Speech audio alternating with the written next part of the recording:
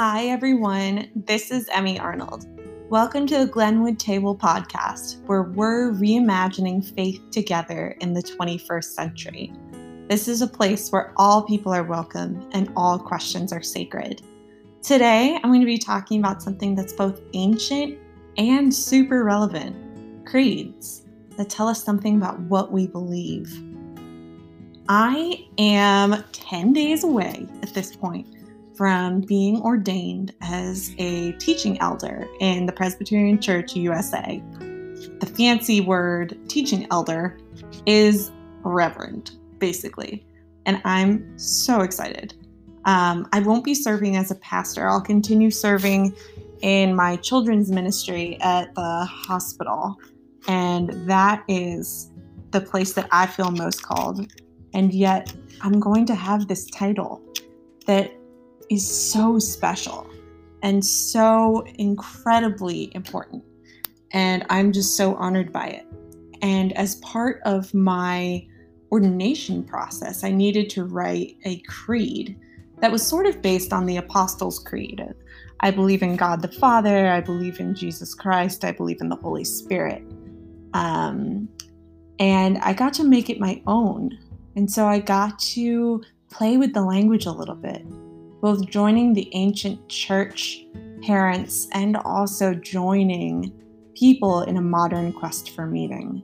And so I thought it might be fun to share that statement of faith with y'all, and then invite you to explore a little bit about where creeds came from, and also what you might believe, and how this opportunity might be a cool one for you to solidify in your mind some of your understandings of your beliefs today. And I'm talking about today, because in 10 years, I may look at that statement of faith and say, boy, I believe something really different now. And yet I believe that the core of it will still be similar. And so I'm curious to learn along with you what your core is. And let's get started. You can find a template for creating your own creed in a Google Doc that's attached to the description, or just through the bullet points in the description. If you've had a chance to listen to my interview with Lance back when we were just starting the podcast, you know that I didn't grow up as a person of faith. I didn't go to church, I didn't go to temple, I didn't go to anything. And I was a pretty staunch atheist until I was about 19, when I became agnostic and started exploring. And so I still think it's hilarious that I'm going to be a reverend and that I sat down and wrote my own creed, or as they're called in the Presbyterian Church, confessions. One of the reasons that I joined the Presbyterian Church after waiting in the evangelical world in the South for a while is that I felt like the Presbyterians were both quite progressive, but also connected with their history. And the Book of Confessions was one of those things that showed me how important history is to the Presbyterians. And I want to share a little bit about what confessions are. And so the Presbyterian Church has 11 different confessions, and they are basically statements of what it is that Christians believe in general for that time period. And these creeds didn't just come out of nowhere. They came from moments when it felt like the faith was about to split, or there was a misunderstanding that was really putting the understanding of Jesus' gospel at risk, of the gospel of love, the gospel of goodness, the gospel of grace. And so there are many different times throughout the church history that people have needed to gather to say, what is it that we believe? In the same way that the Presbyterians had to gather and say, what is it that we believe about the queer community? Should they be able to marry? Should they be able to serve as reverends? And thankfully the answer became yes. But people have met throughout the history of the church to talk about important issues that were about to split people or were splitting people. And so the Book of Confessions sort of represent orthodoxy in each age, or orthodoxy means correct belief. That doesn't mean you have to believe every single thing they say, but this is what represented Christian faith at that time. And other religions have kind of similar things, but I'm talking specifically about Christianity right now. And a few confessions that interest me the most are the ones that have been written in since the 1930s. And so, for example, when Hitler was rising to power in Germany and many German churches were becoming state run, that is, they were proclaiming the gospel of a very strong Jesus, a Jesus who liked war, a Jesus who believed in quote unquote the natural order of things, which was some people are good and some people are less good, and some people are worth being in God's image and some people aren't, which means that you can do terrible things to them. And so some of the theologians at the time gathered to create the Theological Declaration of Barmen, which basically says anything that precludes the gospel from reaching all people is apostasy and is a shame to the church.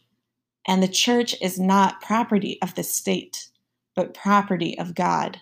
And we will not bend to the will of someone who is evil. And then we have the Confession of 1967, which came after the Voting Rights Act in the United States, that said that segregation is against God's will because God created all people. And then we have the Confession of Belhar, which was written in South Africa, which said that apartheid is a stench to God, and apartheid is the opposite of God's gospel of liberation and freedom.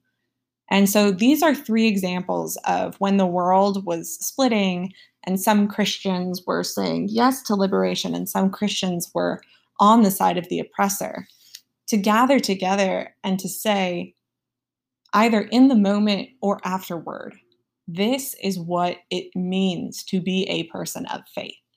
This is the goodness about which we are talking. This is the good news. And again, it doesn't mean that you believe every single statement. Some of the older ones have language about God that I'm not sure I believe, or language about hell that I'm not sure I believe. And yet, as a Presbyterian, they're part of how I understand the faith because I see myself as an inheritor of this faith that has undergone change and undergone challenge and undergone deep hope for what it could represent. Moving away from slaveholders to the liberation of slaves, moving away from hatred to love unbounded. And so, in that spirit, potential reverends in the Presbyterian Church are asked to write a one-page faith statement that's similar to the Apostles' Creed. And so I'll share mine now and invite you to consider, what are some of the moments in your life where your faith shifted? And what do you believe now?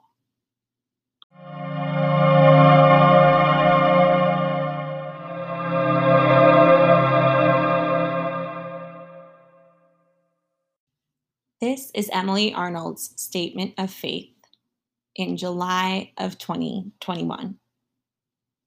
I believe in a God who has so much love that a universe was born of it. We enjoy God and creation through each member of the Trinity, the Father, Son, and Holy Spirit. God the Father and Creator is the first member of the Godhead. God reaches out to human beings and allows them freedom in receiving this love. God is intimate and makes all creation new again. I believe that we have damaged our bonds with God.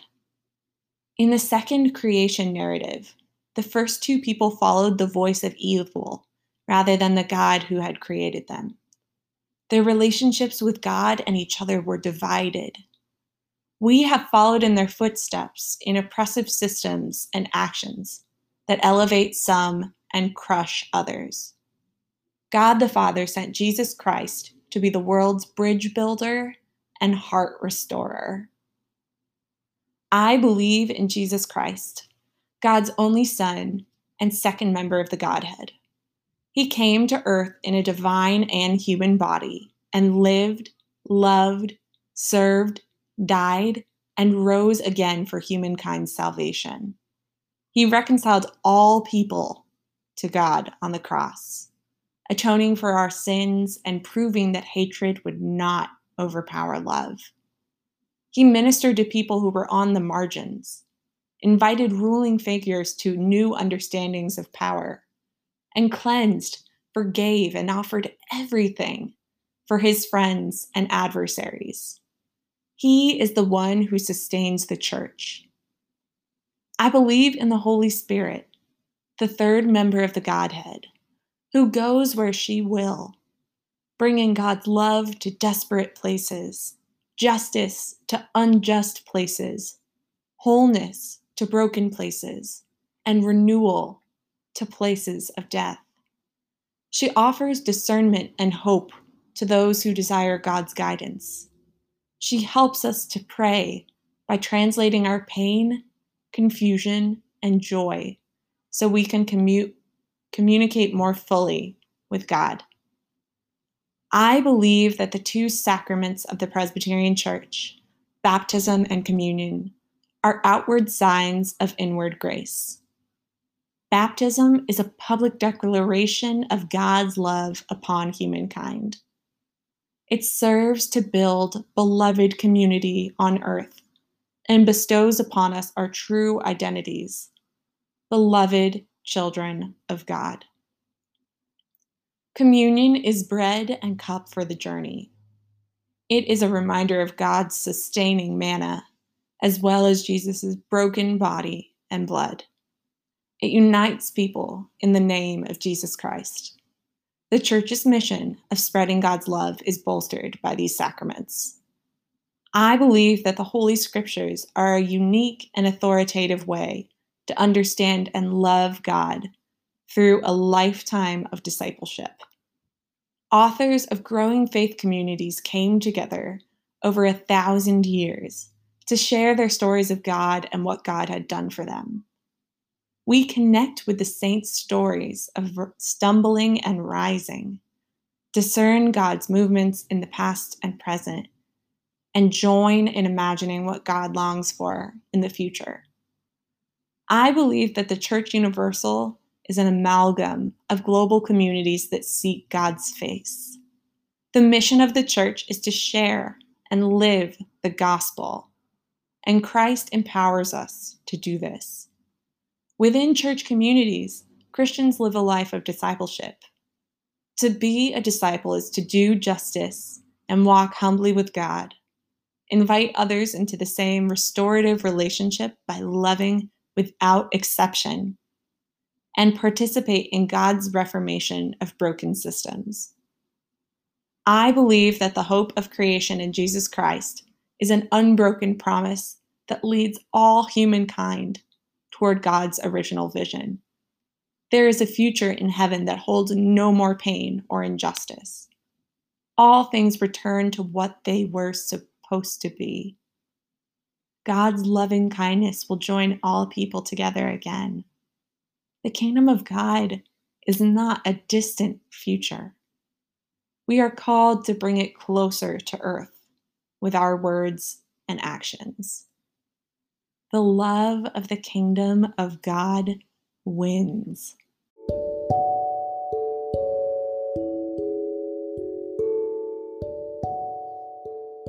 Many of us at Glenwood Table are both constructing our faith and deconstructing things that used to be part of what we believed. What is it that you believe today? And what is it that you want to leave behind? What have you left behind? What are you still grappling with? And what liberatory thing can fill its place?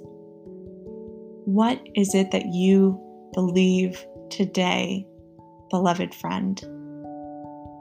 We are so curious to see what it is that you believe, and whether you tell anyone what it is, or you go through this process of trying to figure out your own creed, your own confession, with a trusted friend in the faith. We hope that it is a meaningful experience to explore what it is that feeds your soul and what it is that needs to be rooted out in order to make more space for God's love. Until next time, dear ones, may you know that you are loved and you are enough.